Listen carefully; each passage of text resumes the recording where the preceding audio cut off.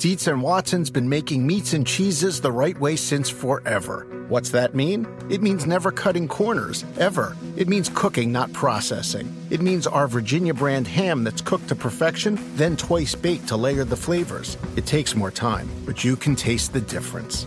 We come to work every day to do it the right way, even if it's the hard way. Because if it's not right for us, it's not right for you. Dietz and Watson, it's a family thing since 1939. This is the story of the one.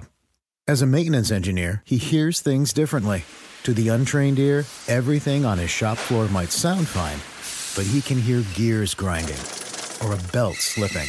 So he steps in to fix the problem at hand before it gets out of hand. And he knows Grainger's got the right product he needs to get the job done, which is music to his ears.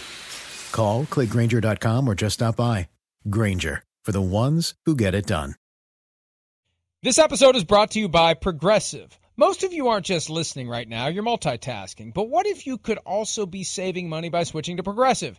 Drivers who save by switching save nearly $750 on average, and auto customers qualify for an average of 7 discounts. So multitask right now. Get your quote now at Progressive.com. Progressive Casualty Insurance Company and affiliates, national average 12-month savings of $744 by new customers surveyed who saved with Progressive between June 2022 and May 2023. Potential savings will vary. Discounts not available in all states and situations. There was a report today that Aaron's condition on returning is that you're no longer the GM. Has that been communicated to you in any way with your communication with him, with Mark, or with anyone? You know, Aaron hasn't said anything like that to me. I want nothing more than to see him back in a Packer uniform. And that's stuff that's out of my control. I mean, my future is a beautiful mystery, I think. Is there any scenario that you can see trading Aaron Rodgers this offseason? No, Ryan, I appreciate the question, but no, we're not going to trade Aaron Rodgers. That's just a little bit of what has transpired over the last 8 days since the pin was pulled on the Aaron Rodgers grenade and thrown into the Packers' nest. It's going to go off at some point. It arguably already has. There's a chain reaction that still needs to be resolved. He's Peter King. I'm Mike Florio. We are here with you for the next 2 hours. The show is PFT Live. The network is Peacock or NBCSN or Sky Sports or SiriusXM 211 or wherever you get your podcasts. Good morning, Peter. Welcome back. Missed you last Friday. Got to talk to you for a little bit in the airport in Atlanta. Great to have you for the next 2 hours. Good morning, Mike. Yeah, it's there seems to have been a lot that's gone on in the last 8 days, mostly centered around a quarterback in Wisconsin. But I'll tell you, it has been fascinating to me to watch this week everything that has been said about Rodgers and all the different reports there are. But I still think, I forget when you wrote this. It was quite a while ago. But you know, Aaron Rodgers needs to come out and say what he wants. And that hasn't changed. And until that happens, so much of this is going to be speculation. Like, Mike, I have been told, stay away from the contract. It's not a part of this dissatisfaction. You know, don't worry about the contract. That's not it. And so, but, you know, I don't know that.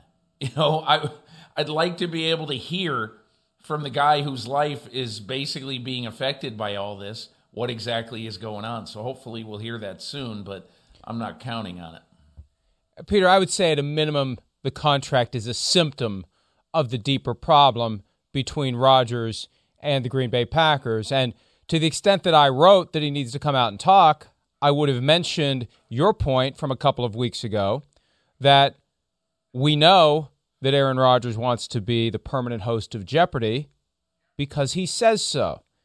And the dichotomy between the candor, the bluntness, the honesty and transparency that we see from him when it comes to something that could be fairly regarded as almost a pipe dream, because I don't think he's the favorite or even the second favorite, although the ratings did very well when he was on the show. But that's something he's not afraid to come out and tell us he wants. And to put that against this beautiful mystery and the ambiguities and the vague notion. He had a chance last Saturday, Churchill Downs. Could have got on camera with Mike Tirico and said, I don't get this. I don't know what's going on here. The contract doesn't have anything to do with it. There are other issues, but these aren't unusual for a guy that's been with the team for 16 years. Look at what happened with Tom Brady. Could have done all that. Instead, spoke to Mike Tirico, and Tirico said on the air, there is a fissure, there is a chasm between Rodgers and the front office. That's the record. That's the narrative. And Rodgers has had an opportunity to shout it down, and he hasn't.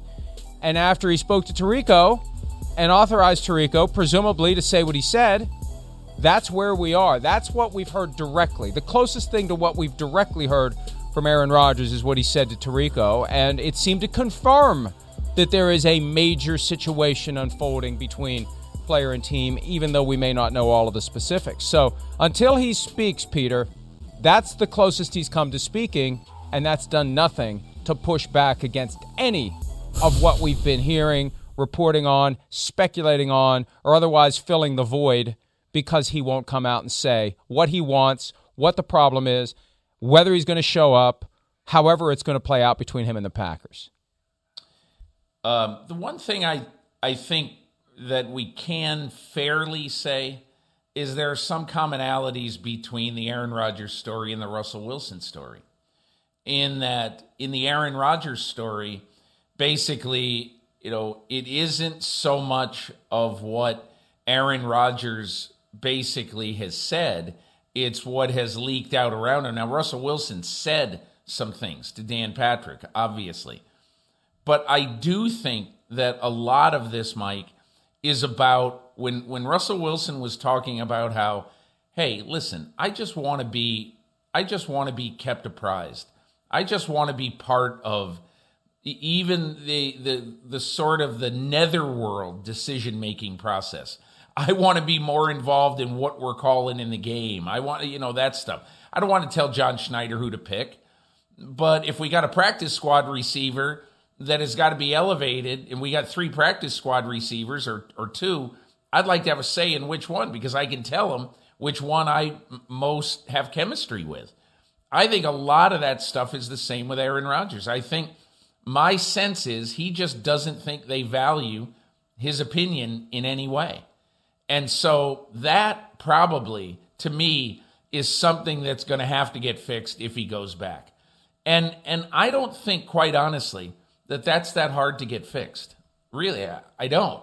I mean, is there anything that would be so difficult about Aaron Rodgers having a conversation once a week or once every 10 days with Brian Gutekunst about the roster, or about the guys he likes, or anything like that? In my opinion, this is just what I think. We're in a different era of sports, Mike, and I can hear a lot of people right now saying, hey, it's not his job. The Packers are doing just fine without him.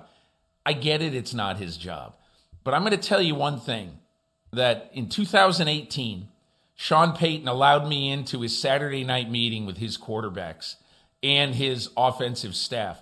And Drew Brees sat there and told him what he wanted to call in the course of the game. And I asked Payton at the end of that meeting, these 46 plays that Brees likes, how many do you hope you can call tomorrow? He goes, I'm going to try to call every one. And so, that isn't personnel, but that is the kind of inclusivity that I think that Aaron Rodgers is looking for. I got 2 points to make, and the first one is that there are similarities, I agree with you, between Aaron Rodgers and Russell Wilson. There's one big difference, however. The Seahawks have not drafted Wilson's eventual replacement and gotten to a point in Wilson's contract where they have year-to-year flexibility. That's the thing that Rodgers has wanted to blow up. And, Peter, I heard from that 48-hour period right after the NFC Championship when Rodgers first introduced this concept that maybe my future is in doubt, before he cleaned it up. And he cleaned it up then. That's what makes the silence this time around even more deafening. But the idea that he wanted certainty, he didn't want to be a year-to-year employee. He didn't want to have this specter of Jordan Love looming over him, this idea that they're using Jordan Love to manipulate him to be pissed off just enough to go out and have an MVP performance. And if he doesn't, we're going to go to Jordan Love, and then we're going to trade you. That's the big difference between Wilson and Rodgers. But as to the point that some of these old school, crusty football guys, and you made the point in Football Morning in America this week that this Gutekunst mindset as it relates to Rodgers dates back to Ron Wolf. Employees are here, management is here, players play, coaches coach, general managers generally manage, everybody has their role.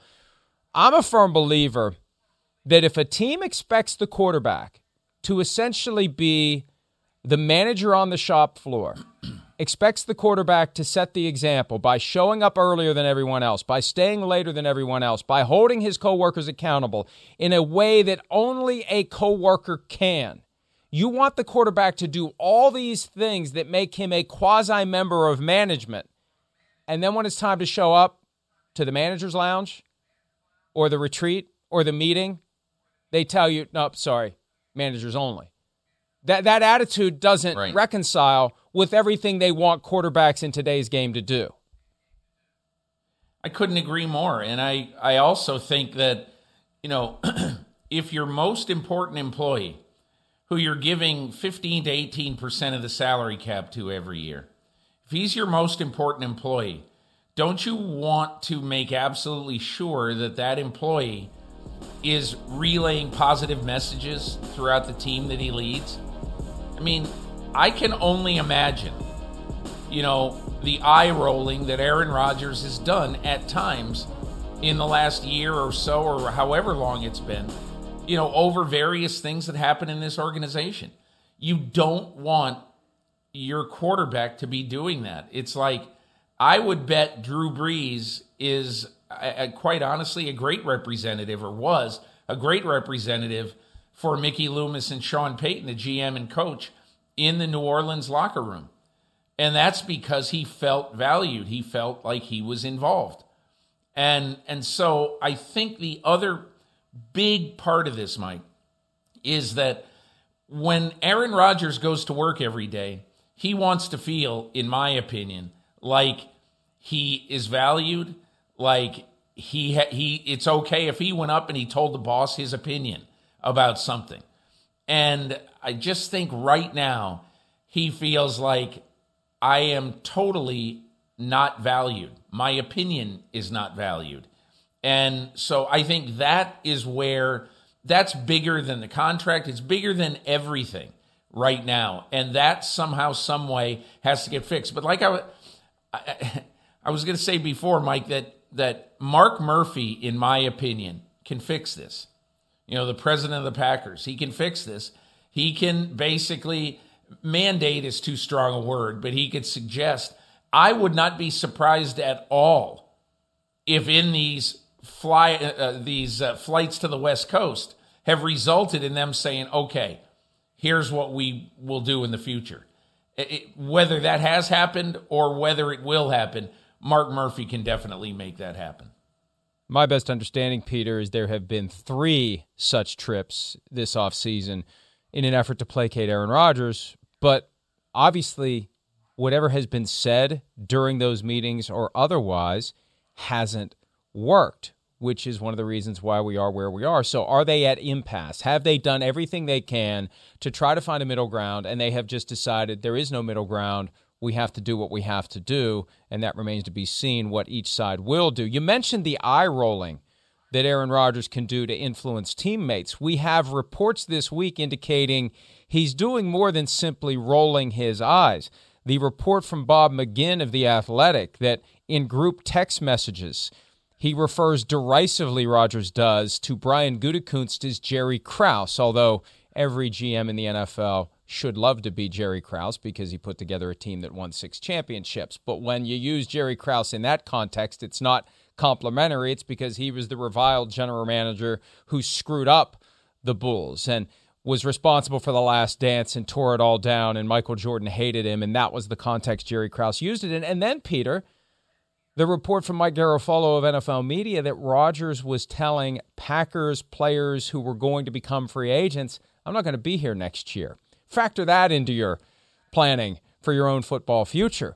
That's an example, as is the group text, of tangible things a quarterback can do to undermine a teammate's faith in the organization. Yeah, and I think those things, you're absolutely right. those things, look, maybe he said that to Corey Linsley. I don't know. Maybe the Packers, just understood that somebody was going to blow Corey Linsley out of the water with an offer, which, he got a great deal with the Chargers. But be that as it may, I definitely think the Jerry Krause stuff that Bob McGinn wrote about, that'd be really concerning to me. But I also agree with you. This stuff, I kind of think it's revisionist history. And look, I'm not a huge basketball guy, but the fact is, Jerry Krause, I think he did not draft Michael Jordan, but he basically constructed the team in full after that. So I understand that he is derisively referred to, but he also did a pretty good job in building a championship team as well. They didn't necessarily give him that credit in The Last Dance. Right. He came off as the villain. Every good story needs a villain. He came off as the villain, and I think that's where the motivation to call Gutekunst Jerry Krause came from. Peter, I have a theory that in the absence of Aaron Rodgers speaking directly, he may be using some surrogates to get his message out, whether it's John Kuhn on CBS Sports Radio earlier this week talking about how the situation is fixable, to James Jones, close friend and former teammate of Aaron Rodgers, who was on NFL Network yesterday, repeatedly saying that the situation is fixable. It's not about getting the GM fired. It's all about making sure we have the key guys we need to win championships. I can't help but wonder whether or not those individuals are laying the foundation for Rodgers conceding, recognizing that the Packers are dug in, they're not going to trade him. Their attitude is, or maybe should be, pay us back $30 million and retire if you want. We're not trading you. We don't want to find out the alternate history of what happens when Aaron Rodgers goes to the Broncos and wins a championship or two. And then maybe after 3 or 4 years, the Broncos decide to let him go and he comes back to the NFC North and plays for the Vikings like Brett Favre did. We don't want to go through that again. We're content to take back $30 million and use that to buy other players and move on with Jordan Love, if that's what you want to do. We're not giving in. And if Rodgers realizes that, he needs a way to save face. He needs a path back to the locker room. And I can't help but wonder whether or not guys like Kuhn and Jones are paving that path for him to eventually show up and say, hey, I'm here to play football. I'm here to win championships. I'm here to entertain the fans at Lambeau Field. Let's get to work. And not have people say, what in the hell is going on here? I feel like Kuhn and Jones have either directly or indirectly been commissioned to lay the foundation for that. Your thoughts on my cockeyed theory? I don't know. I don't have any reason to think you're right or that you're wrong. I don't, because I just don't know. My information last weekend was that this was probably not fixable and that Aaron Rodgers was not going to play for the Packers anymore. And so, but look, if you were to ask me what's the percentage chance he's going to play, I'd say for the Packers, I'd say it's less than 50-50, but it's May 7th. There's basically 3 months to go before anything really matters. Actually 4 months before anything really matters. But the one other thing I would say, Mike, is that when you think about all this, you also have to think about, what the two sides, the message the two sides want to get across. You saw Brian Gutekunst talk to me. Brian Gutekunst talked to Albert Breer over the weekend. And he told us both that he told Albert, we are not trading Aaron Rodgers. And he told me, we are resolute. We're not trading Aaron Rodgers, basically. And so that's the message that the Packers are getting across now. And Aaron Rodgers' message is that he doesn't want to play for the team anymore. Now, what is going to happen on, August 7th, let's say, 3 months from now, that's a long time. And that's why I think it's always wise in cases like this, you got to leave some wiggle room, because you can say whatever you want at this time of year, but things change. Time has a way of healing things. Well, and who has the wiggle room? The Packers haven't left much wiggle room for themselves. Their attitude is we're not trading him. They could get an offer they can't refuse. They still could refuse it. The Bengals may have gotten an offer they can't refuse last year from the Dolphins, so the Dolphins could go get Joe Burrow. They refused it. The Packers could say, no, this is it. This is our quarterback. Let me run another theory by you, because this is something Sims and I have been talking about this week. The dynamic in Green Bay where there isn't one person who can make decisions with zero accountability to anyone else. There's no owner.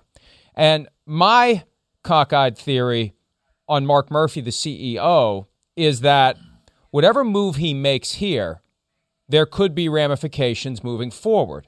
And the one move that prevents him from being proven wrong is saying, go ahead and retire, pay us back $30 million, we'll reinvest that money in other players, and we'll never know what may have been if Aaron Rodgers finished his career somewhere else. I won't be made to look foolish for handing a championship or two to the Broncos. I won't have to worry for the next 3 or 4 years that the dominoes fall in a way that leads Aaron Rodgers back to the division. You know, with Brett Favre, they had no choice. Brett Favre showed up unexpectedly and said, deal with me, and they said, fine, we're going to trade you. We're not going to cut you. We're not going to pay you $12 million to be Aaron Rodgers' backup. We've moved on from you. They had to do something with Brett Favre because he was retired and he came back. If Rodgers doesn't want to play for the Packers anymore and the Packers don't want him to play for anyone else anymore, I feel like that's a better move for Mark Murphy because you can't prove Mark Murphy wrong if Aaron Rodgers never plays again. Yeah, but I think Murphy's goal in this, honestly, you know, and I know Mark Murphy pretty well, his goal in this is to find peace in our time. It just is. His goal is to make sure that Aaron Rodgers comes back, and when he does come back, that they're one big happy family, no matter how really happy they are. So that's why I think, you know, before, Mike, you asked, what is the next step? And I asked Gutekunst that the other day, and he said, well, you know, he wouldn't say. You know, they want to handle this thing privately. But in my opinion, the next step has to be some sort of olive branch extended by Murphy. I think it'd be smart to just let things cool off for 2 or 3 weeks. Forget about the offseason program. You know, let Jordan Love get all the reps. He needs that anyway. So just let Jordan Love do everything in the offseason program. And if Rodgers is going to skip the mandatory minicamp in June and take the $95,000 in fines or whatever it is, let Jordan Love handle everything as the quarterback. You know, but what's most important now, I think, the thing cools off and Mark Murphy goes in with an olive branch. What it will be, I don't know, but that is what I think is the most logical next step. And there is an opportunity over the next few weeks for something like that to happen. But the OTAs, the on-field practices that are the opportunity to lay the foundation for what the team is going to learn and implement in training camp. If he doesn't show up for that, that's an overt act that will create headlines. The mandatory minicamp, not showing up for that, is the proverbial or literal middle finger to the Packers. That will be headlines. And then for the Packers, that shareholders meeting in July every year before training camp, that could get interesting as well if this hasn't been resolved by then. But there will be decision points. There will be action items as this continues to unfold. And you're right, there's an opportunity now. And I think the Packers are wishing and hoping and praying that some other major story will come along and knock Aaron Rodgers off the top of the stack. It hasn't happened in 8 days. Who knows when it's going to happen? But they're waiting for that. Now, along the way, and that's the here's thank you, The Onion. At one point this week, Brett Favre and Aaron Rodgers texted, and Favre said to Rodgers, I have a feeling you're going to be playing for the Saints this year, and Rodgers said that's not going to happen. And I think we can confidently say that's not going to happen, even if Rodgers doesn't play for the Packers. And I mentioned the Saints because Sean Payton was on with Rich Eisen recently. Here's Sean Payton talking about his team's quarterback situation post-Drew Brees. I think the furthest we went with that would have been, when everyone was healthy and Taysom was playing call it 8 to 10 plays, maybe a quarterback. I would never discount that, but I would say this, he knows, and so does Jameis, that we're looking to find the guy that's going to lead our team this year. And that doesn't mean the other player is not going to have a role, but certainly it varies. If Jameis is starting, obviously Taysom has a role that expands not only just offensively, but on special teams, et cetera. And if it's the other way around, it's probably a little bit more limited, just relative to what Jameis would do. And then that transition has begun. And, we look at then a lot of what we're going to do offensively based on who's doing it. And then how do we put an offense around those players or that players. That was specifically Peyton talking about the possibility of using both quarterbacks, Taysom Hill and Jameis Winston. So, look, I think the goal is they want one guy, and Peyton acknowledged that. They don't want to have rotating quarterbacks. You could have a Taysom Hill package if Jameis Winston is the starter, and I guess you could have a Jameis Winston package if Taysom Hill is the starter, but they want a starter. They're not going to go with a two-quarterback platoon system. Right. One of these guys is going to step up and win that job. It's either going to be Winston or it's going to be Hill. And you could make the argument for either guy, and we'll see what happens. Hill did pretty well last year when Drew Brees was injured. Winston had his moments, too, when he had a chance to play, including the touchdown pass on the gimmick play in the playoff game against the Buccaneers. So that's going to be one of the most fascinating camp battles we've seen in a while, Peter. Who emerges between Hill and Winston as the successor to Drew Brees? If I had to, if I had to guess right now, I'd guess Winston, and it's going to be all up to Winston and how he takes care of the football, both in practice and whenever he plays in the preseason games, because it's clear.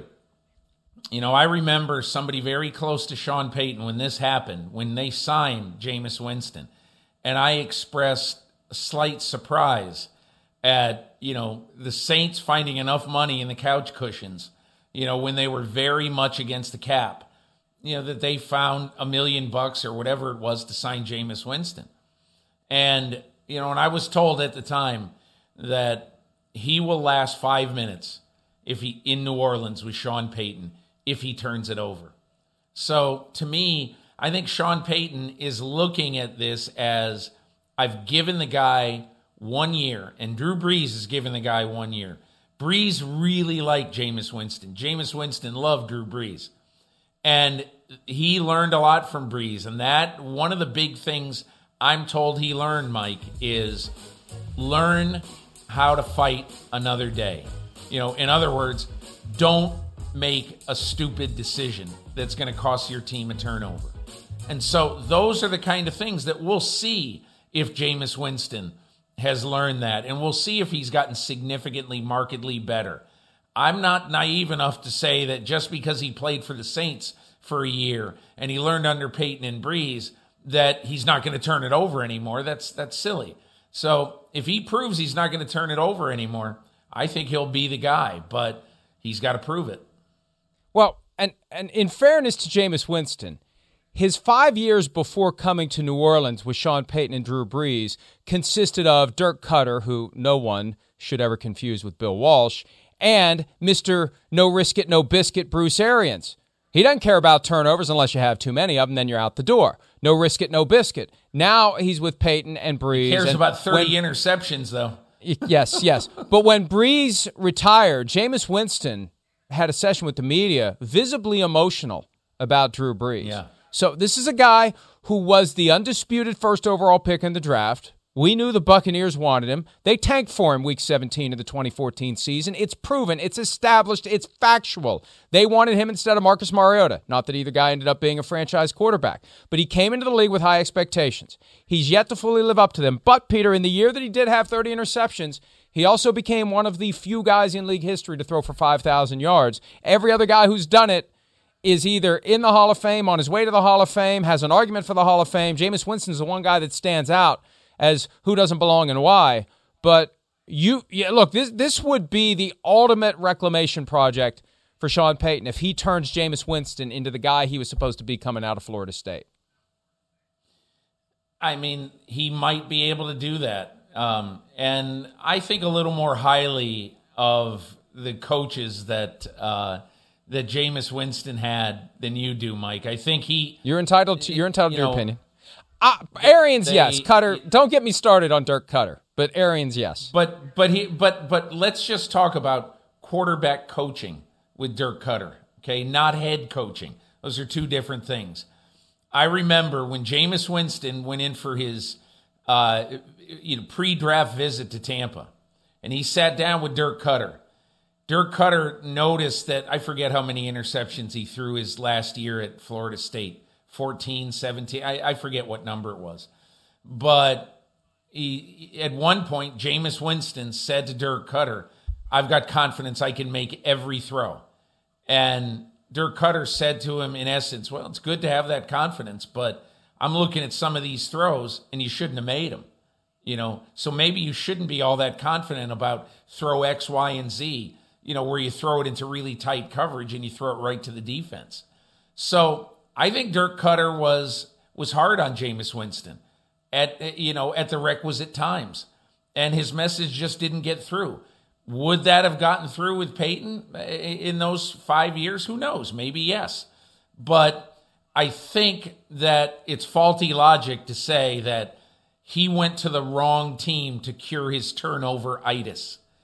I think, we don't know that. And if Sean Payton does fix him now, then, we'll tip the cap to Sean Payton. But I think that he has to show that he can do it, Mike. When Cutter became the head coach, probably less hands-on coaching of Jameis Winston. It reminds me of what happened in Cleveland when Freddie Kitchens became the head coach and was no longer coaching Baker Mayfield directly. Mayfield went off the rails in 2019. The other reality is this. I think we can agree, Sean Payton, one of the finest quarterback coaches in the history of the game. Other than Andy Reid right now, I can't imagine another guy who Winston would be in as good of a position with. And obviously, Reid's got his quarterback for the foreseeable future and beyond. Peyton doesn't. And this is his chance. And it's a great contrast in styles. Go ahead.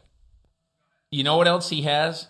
He has an offense with a truly great wide receiver, a truly great running back, and two really good tackles.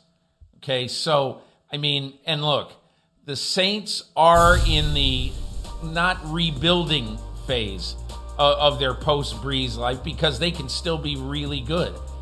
But they have a lot of offensive elements. You look at Traquan Smith even. They have a lot of offensive elements that I believe are really good, and just add QB is really what they need to do. And we're going to see if Winston can take advantage of that. And the last point in this regard, Sean Payton will not hesitate to make a change if whoever wins that job as of week 1 isn't performing to his satisfaction. That pressure will be there from week 1 through week 18.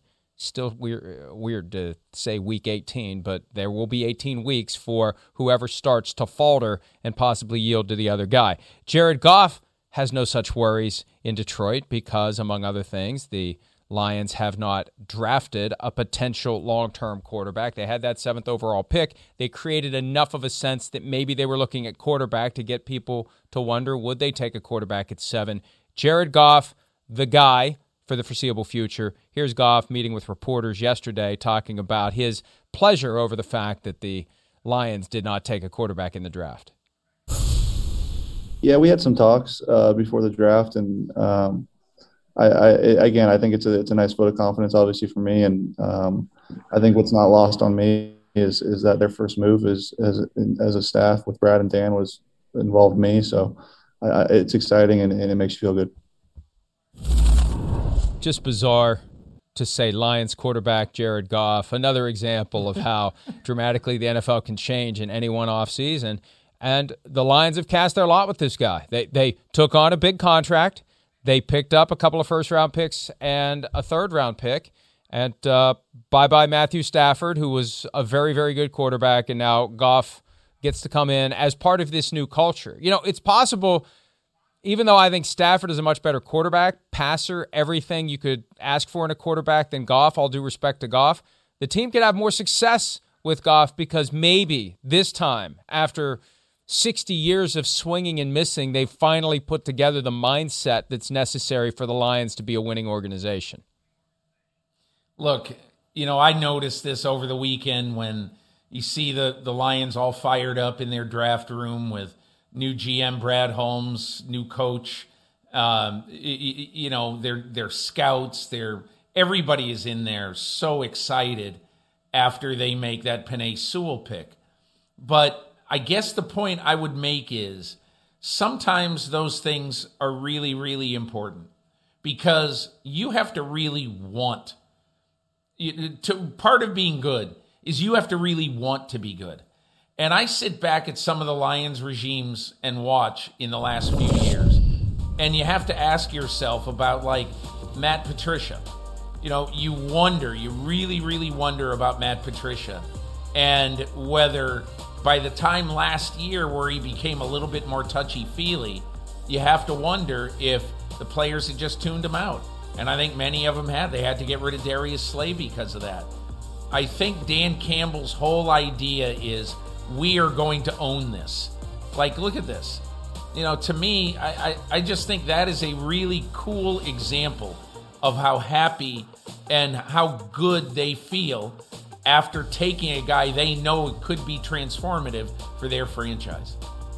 It's funny, Peter, we had Brad Holmes on the show yesterday, and I asked him right out of the gates, is the explanation for that moment that you guys had asked for decaf coffee and they accidentally brought in caffeinated? But he said no, that it was pure raw emotion of the moment, and it was great. We had fun with Brad Holmes yesterday. We'll have the video posted at PFT. But yeah, the Rams gave up on Goff. The Lions giving him a chance with all these cultural changes they're making. And at some point, if you're the Lions, at some point, aren't you going to stumble into something that works after all these iterations and attempts and failed regimes? Just the law of averages, Peter. At some point, it's just going to happen despite whatever flaws you may have in putting a team together. You're going to accidentally put together the right mixture. And wherever that kernel came from to do what they're doing with Chris Spielman, and I really do think he's a big piece of this, bigger than we realize. But this old school mentality, the kneecap biter stuff, we've had fun with that phrase, but it's a mentality that a lot of teams don't have nowadays. And when there's a small handful of teams like that, it's jarring to the other teams when they come up against it. And, look, where we're really going to be able to tell, Mike, about sort of the color and the verve and the passion of this program, we're going to be able to tell during this season. And, okay, so they play the season, whatever happens, happens. But during this season, what's going to happen is that other players around the league are going to look at the Detroit Lions. And you look at what Penei Sewell said in his press conference. And he basically said, hey, listen, we got life in the D, or whatever his cool quote was. But that is what other players could be drawn to. Let's say the Lions go 9-8. They barely miss the playoffs, but they're on the rise a little bit. Goff plays well. And then in the offseason, X free agent and Y free agent and Z free agent say to their agent, hey, listen, let's talk to the Lions if they have any interest at all. That's the kind of stuff. You want to get players who want to play for your franchise.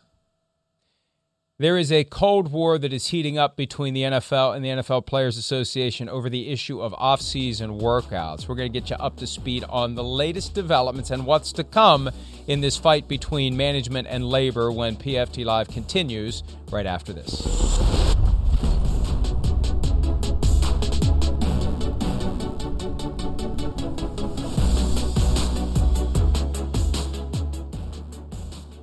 Around any corner, within every battle, and with the dawn of each new day, the threat of the unexpected, the unpredictable, and the unrelenting lies in wait.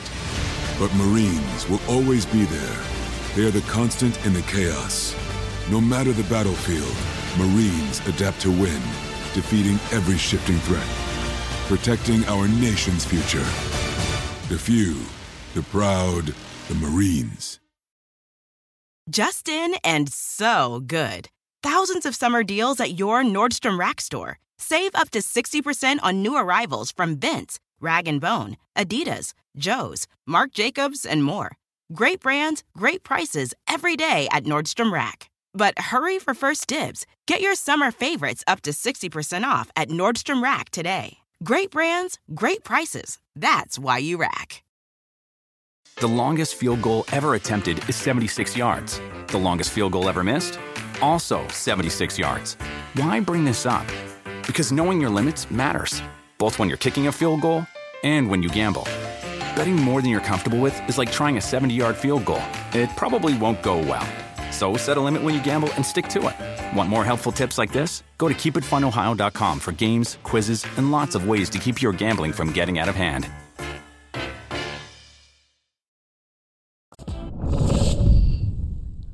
Earlier this week, Broncos tackle Ja'Wuan James suffered an Achilles tendon tear while working out away from the facility, working out to get ready for football season.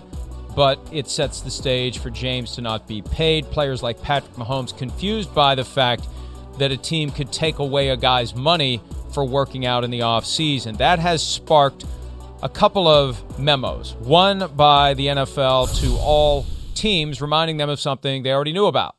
If a player gets injured away from work, he's not covered. There are certain protections a player has when he shows up at the facility and suffers an injury there that he doesn't have when he suffers an injury away from the facility, even if he is working out to get ready for football season.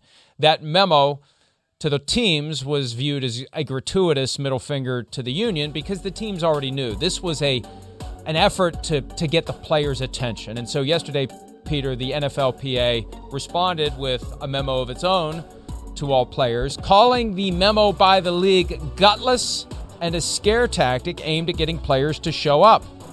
Because the point is, hey, if you're working out on your own and you get injured, you're going to lose a lot of money. You better come to work. The problem is, if you're working out on your own and you get injured, you're going to lose a lot of money. You probably should go to work. That's the flaw in the NFLPA's position. Ja'Wuan James is the example of what happens. And I think they may have some argument to make that because James was following a workout regimen given to him by the team when he got injured away from work, that maybe at the end of a 3-year fight you win that. I don't think he will. You want to avoid the fight altogether. You do that workout regimen the team gave you at the team's building, then you never have to go down that path. You never have that money in doubt. So it's unfortunate that it's come to this for Ja'Wuan James. And I think every player needs to ask himself, do I want to put myself at risk, my family at risk, my money at risk, my future at risk by working out away from the facility if I get an injury? But the bigger reality is, right or wrong, this is becoming a very real pressure point, Peter, for the league and the union. You know, Mike, I had a club official this week call me and say, what's your stance on this workout thing with the union?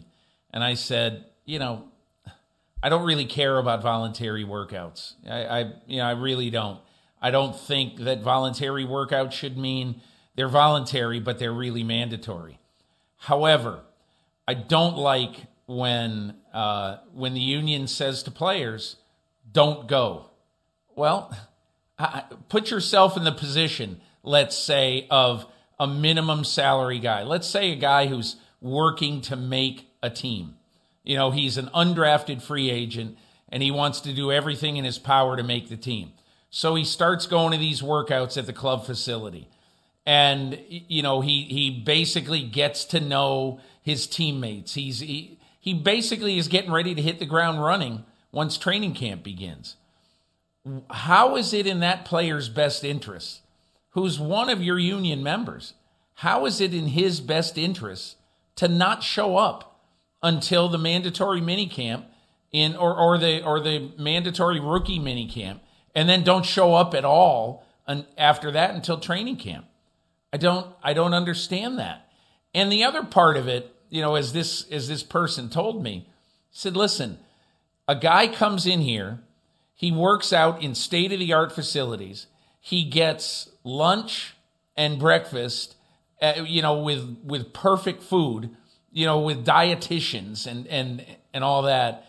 And if he wants to, if he chooses to, he can duck into a room and watch some tape.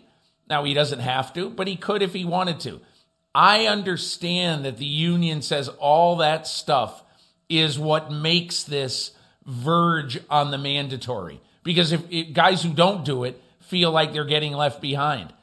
But if they thought this was such a big deal, then they should have made it a bigger deal in the negotiations when they did the new contract with the league last year. And they didn't make it a big deal with the league last year. They got some concessions on off-season workouts, but they did not get the concession that says, hey, we're going to encourage our guys to not show up for these workouts that can help you make the team. The only way to make that happen is to reduce or eliminate the workouts, which is what some veteran players want. And as it relates to the rookies, there was a conference call earlier this week with agents who represent the rookies, and the rookies, if they wanted to participate, most just don't. Most don't care. Most don't pay attention. They'll listen to their agents. But there was some pushback from the agents because they want the rookies to not show up for anything but the mandatory minicamp. The rookie minicamp isn't mandatory. They don't want them to show up for anything. And I was talking to a coach about it this week. I mean, number one, these guys get free lodging as they're making the transition to their new city. They put them up in a hotel during the offseason program, rookie minicamp and beyond. They got 6-7 weeks where they can be looking for an apartment, looking for a house while they have a place to stay and they're not paying for it. And they get their food. And they're able to get acquainted with teammates and coaches and facilities and where you're going to be and what it looks like and how it feels instead of just being thrown into it cold for the mandatory minicamp and then training camp. And, Sims and I went through this yesterday, Peter, and I talked to a coach about this as well. For rookies, right, the dividing line between the guys who can get away with not showing up and the guys who can't. And my best guess is after round 2, you better be there. Because if you're round 3, good luck getting on the field this year if you piss off your coach by not showing up for the workouts. Round 4, 5, 6, 7, you're in danger of being cut when the roster goes from 90 to 53. And the undrafted guys, an undrafted guy going to exercise his right to not show up for the offseason program? Okay, fine. Don't even bother to unpack your bags if you're an undrafted guy, and you're not going to bother to show up to begin the competition to make the very steep climb from 90th guy on the roster to 53rd guy on the roster. That's why I think it's easy for the veterans to say don't show up to everybody. And like those agents, and I didn't know what you just said, that the agents were challenging this. But look, if you're an agent and you're the agent of an undrafted free agent from Morehead State, that guy, all he cares about is making the team. And to me, it's unfair to tell that guy he cannot show up on campus until June 10th. It's not fair. It just isn't fair. And so it's the same thing, Mike. Remember when we had this discussion about voting for the CBA? And I made the point that the vote was 1,019 to 959. And in essence, it was the vote. It was 2 players per locker room. The average vote per team was 32 to 30. 32 in favor of the CBA, 30 against. We can guess what all of that was, but I would certainly guess that an awful lot of the 32 who approved it were the lower salaried guys. Okay? And so that's what this reminds me of. It's a battle between the millionaires and the have-nots. And that's how this seems to me. But I simply don't understand when you did not win this right and it isn't a right because all it is a voluntary workout. But I don't think that it's a good idea for the union to be telling guys, don't go. It's just, it doesn't help all of your members. Because the members have so many diverse and conflicting interests, and ultimately it is a competition among 90 union brothers for 53 roster spots. And that in and of itself makes it different from the normal union where everyone truly is banded together because everyone in the union has a job and will keep a job unless they engage in the kind of misconduct necessary to get them fired. By the way, the folks at Morehead State should be very thrilled with this program. That is 2 Morehead State references this week. 40% of the show in this week has had a Morehead State reference. Has Peter, mentioned Morehead State? Morehead State came up on earlier. The brain. Well, that's right, because Phil Simms was the first 1AA player drafted in round 1 when they split Division I into the higher level and the lower level. He was the first lower level Division I guy to be taken in round 1 back in 1979. And Chris said he's got all kind of great stories about the extent to which coaches and GMs came to Morehead State to check out this guy who ended up being a top 10 pick. It's amazing to think about it. A guy from Morehead State, not Oklahoma, not Nebraska, not Penn State, not Notre Dame, quarterback from Morehead State ends up being the Giants quarterback and ends up doing pretty damn well. Let's take a break. When we return, Eric DeCosta, the Ravens GM, had some things to say before the draft about the team's receivers. He's had some things to say after the draft about the team's receivers. We'll let you hear what he's had to say more recently when PFT Live continues right after this.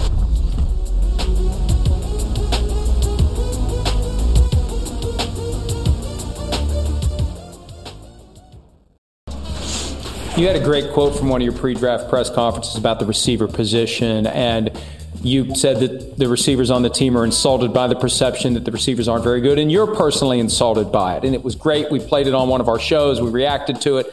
And then you drafted 2 receivers, one in round 1 and one in round 4. How do we reconcile what you said about the receivers before the draft with the fact that you drafted 2 more?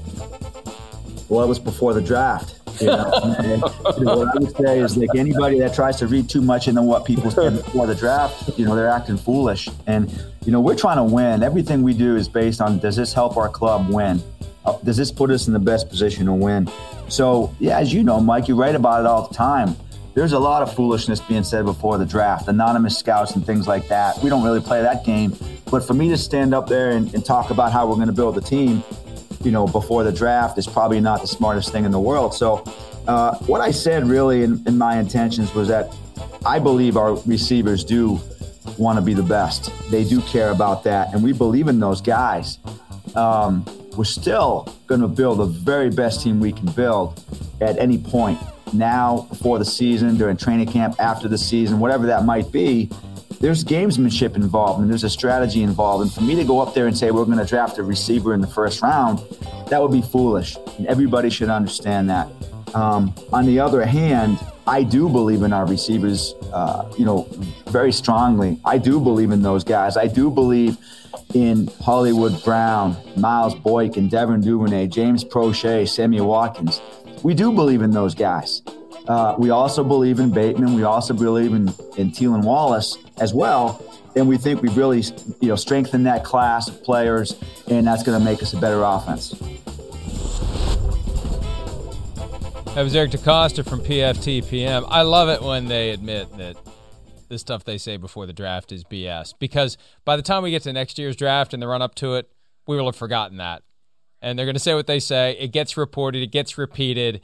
And some of it's true, maybe coincidentally. But, yeah, no one is going to come out and say, man, we really need receivers in this draft. We are going to go heavy for receivers. We're really not happy with the guys we have. We can't get free agents to come here and play in a run-based offense. Yeah, we're going after receivers. So that's what they got to do. But it's just refreshing that someone will admit that, Peter. But what exactly did Eric DeCosta say before the draft? He said, essentially, I am ticked off at everybody ripping our receivers. We like our receivers. And he used stronger language than that. But that's in essence what he said. And I believe that he really does like Devin Duvernay. Now, does he think that Devin Duvernay is a number 1 receiver? Probably not. Does he think that Hollywood Brown has the stuff to stay on the field for 58 snaps a game? Probably not. But I do not think that what he said before the draft necessarily means that they're not taking any receivers high in this draft. Well, but I think when you come out and say it's insulting to suggest we don't have good receivers, they're insulted by it, yeah. I'm insulted by it. The implication is we're sufficiently pleased with them. Not, they've got a good personality, but we're pleased with their performance that we don't feel as compelled to upgrade the position as outsiders may think. So it would tend to throw people off. That is not at all what I took from what he said, though. I did not take that at all, Mike. What I took is that stay off our receivers' backs. You know, I got the backs of my guys. You know, I am pro Devin Duvernay. I love Miles Boykin. I love these guys. Now, you can say that, and then you can still draft Rashad Bateman 27th overall. Those are not mutually exclusive things.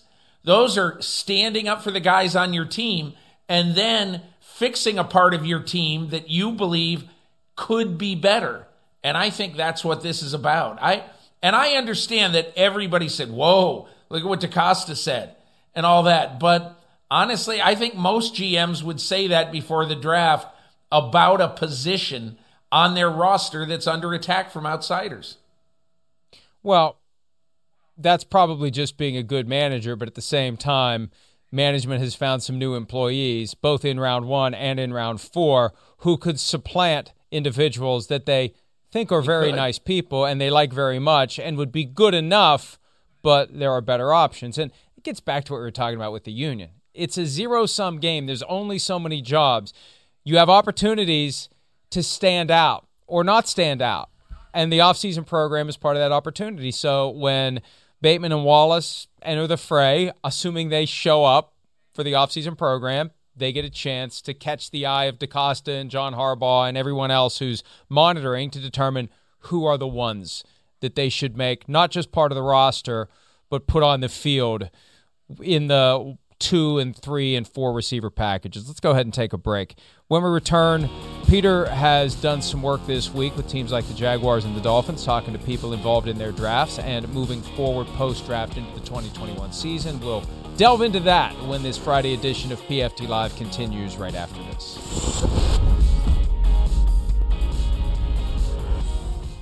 Just in and so good.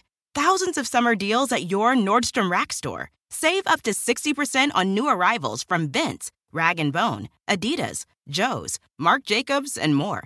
Great brands, great prices every day at Nordstrom Rack. But hurry for first dibs. Get your summer favorites up to 60% off at Nordstrom Rack today. Great brands, great prices. That's why you rack. The longest field goal ever attempted is 76 yards. The longest field goal ever missed? Also 76 yards. Why bring this up? Because knowing your limits matters, both when you're kicking a field goal and when you gamble. Betting more than you're comfortable with is like trying a 70-yard field goal. It probably won't go well. So set a limit when you gamble and stick to it. Want more helpful tips like this? Go to keepitfunohio.com for games, quizzes, and lots of ways to keep your gambling from getting out of hand.